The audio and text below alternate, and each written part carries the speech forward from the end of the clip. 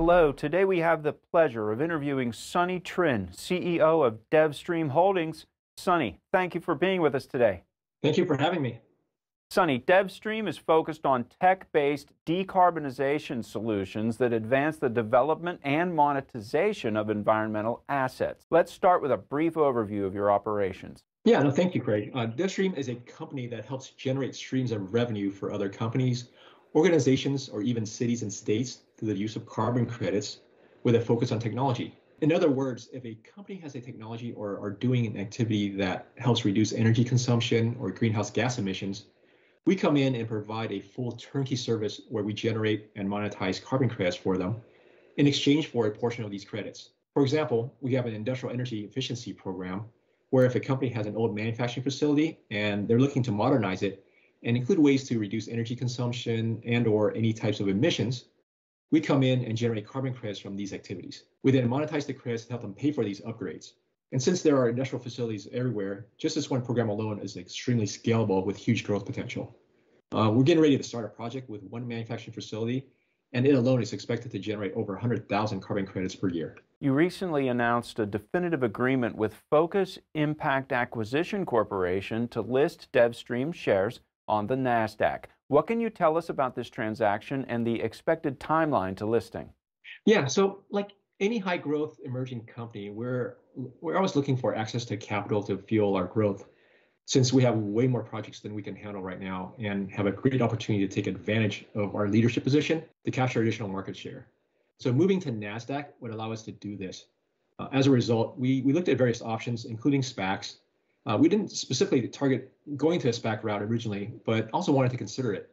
So we spoke to 4 different SPACs, and one really stood out, and that was Focus Impact.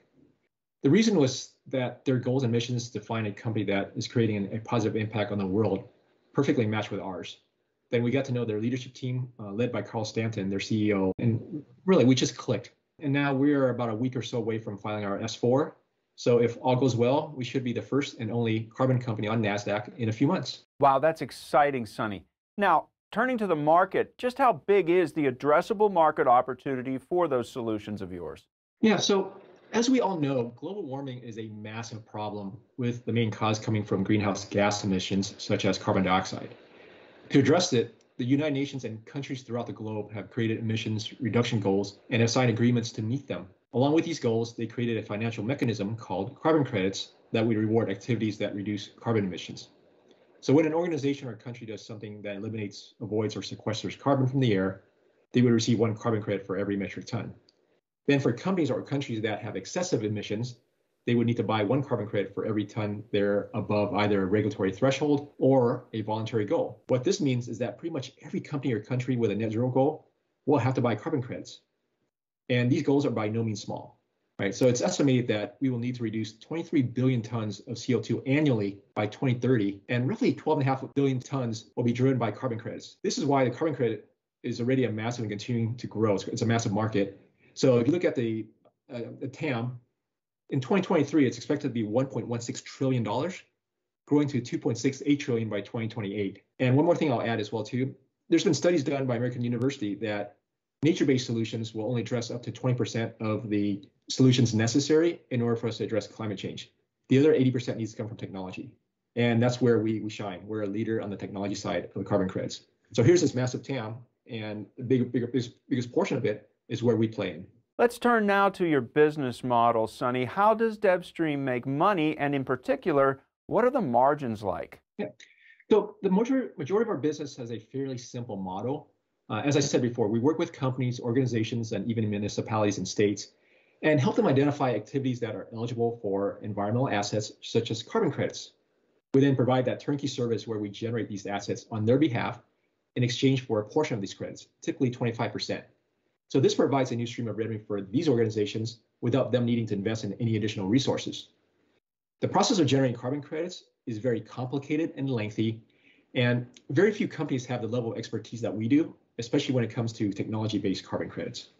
This is why many of the companies we talk to end up engaging with us. As for the margins, depending on the size of the project, our margins typically run between high 80s to 90-ish%. And the main reason is because we're not investing into these projects. The only costs we bear are the cost to register, validate, and certify the credits. And one last thing I'd like to add too is that our business model is incredibly scalable, right? And this is one of the inherent advantages of technology-based credits. Once a technology is proven, you can replicate it over and over again.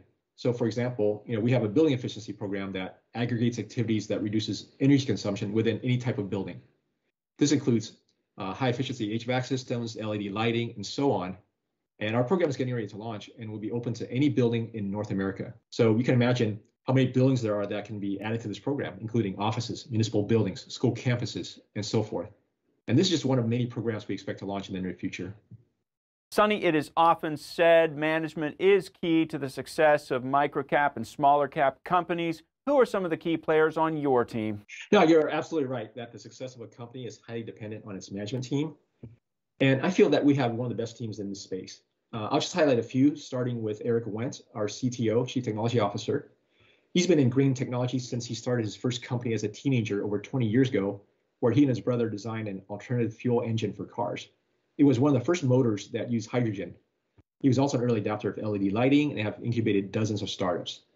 Next is our Chief Sustainability Officer, Dr. Destiny Knock. She's one of 4 PhDs we have on our team. She has a PhD in environmental engineering and policies, and has worked with government agencies on energy equality studies and policies. She has dozens of published papers and articles around energy and ESG. She also helped improve the policies for Northern Ireland's Renewable Obligation Credits Program, their versions of SolarX. And then last is our head of carbon, David Oliver. David also has an engineering background with over a decade of experience in power generation and renewable energy across developing nations. But what makes David really stand out is that he's arguably the world's leading expert in carbon credits with over a decade of experience in this space. He's been asked to lead Canada's National Carbon Association and is currently an advisor for British Columbia's offset program, where his proposal is currently under review by the Premier. He also is consulting for many government agencies, and he too has a long list of published papers around the carbon credit space. Sonny, let's wrap up today with the essential value proposition. Why should investors take an interest in DevvStream right now? So the first thing is you look at the space we play in. There's not a lot of players. It's $1 trillion TAM and growing to, I'm expecting more than double in the next 4 years. And 80% of the space is expected to come from technology, which we are the leader in. Next, we have a pipeline of over 140 projects with 7 under definitive contracts and an additional 8 under LOI, with many about to convert over to contracts. And as mentioned before, many of these are extremely scalable. We also have a definitive offtake agreement, or essentially a purchase order from a large global energy company for the purchase of our credits up to 650,000 compliance credits over the next 3 years. So we have both the supply side and also the buy side as well. And like I said, we expect to be the first and only company on NASDAQ once our merger is approved.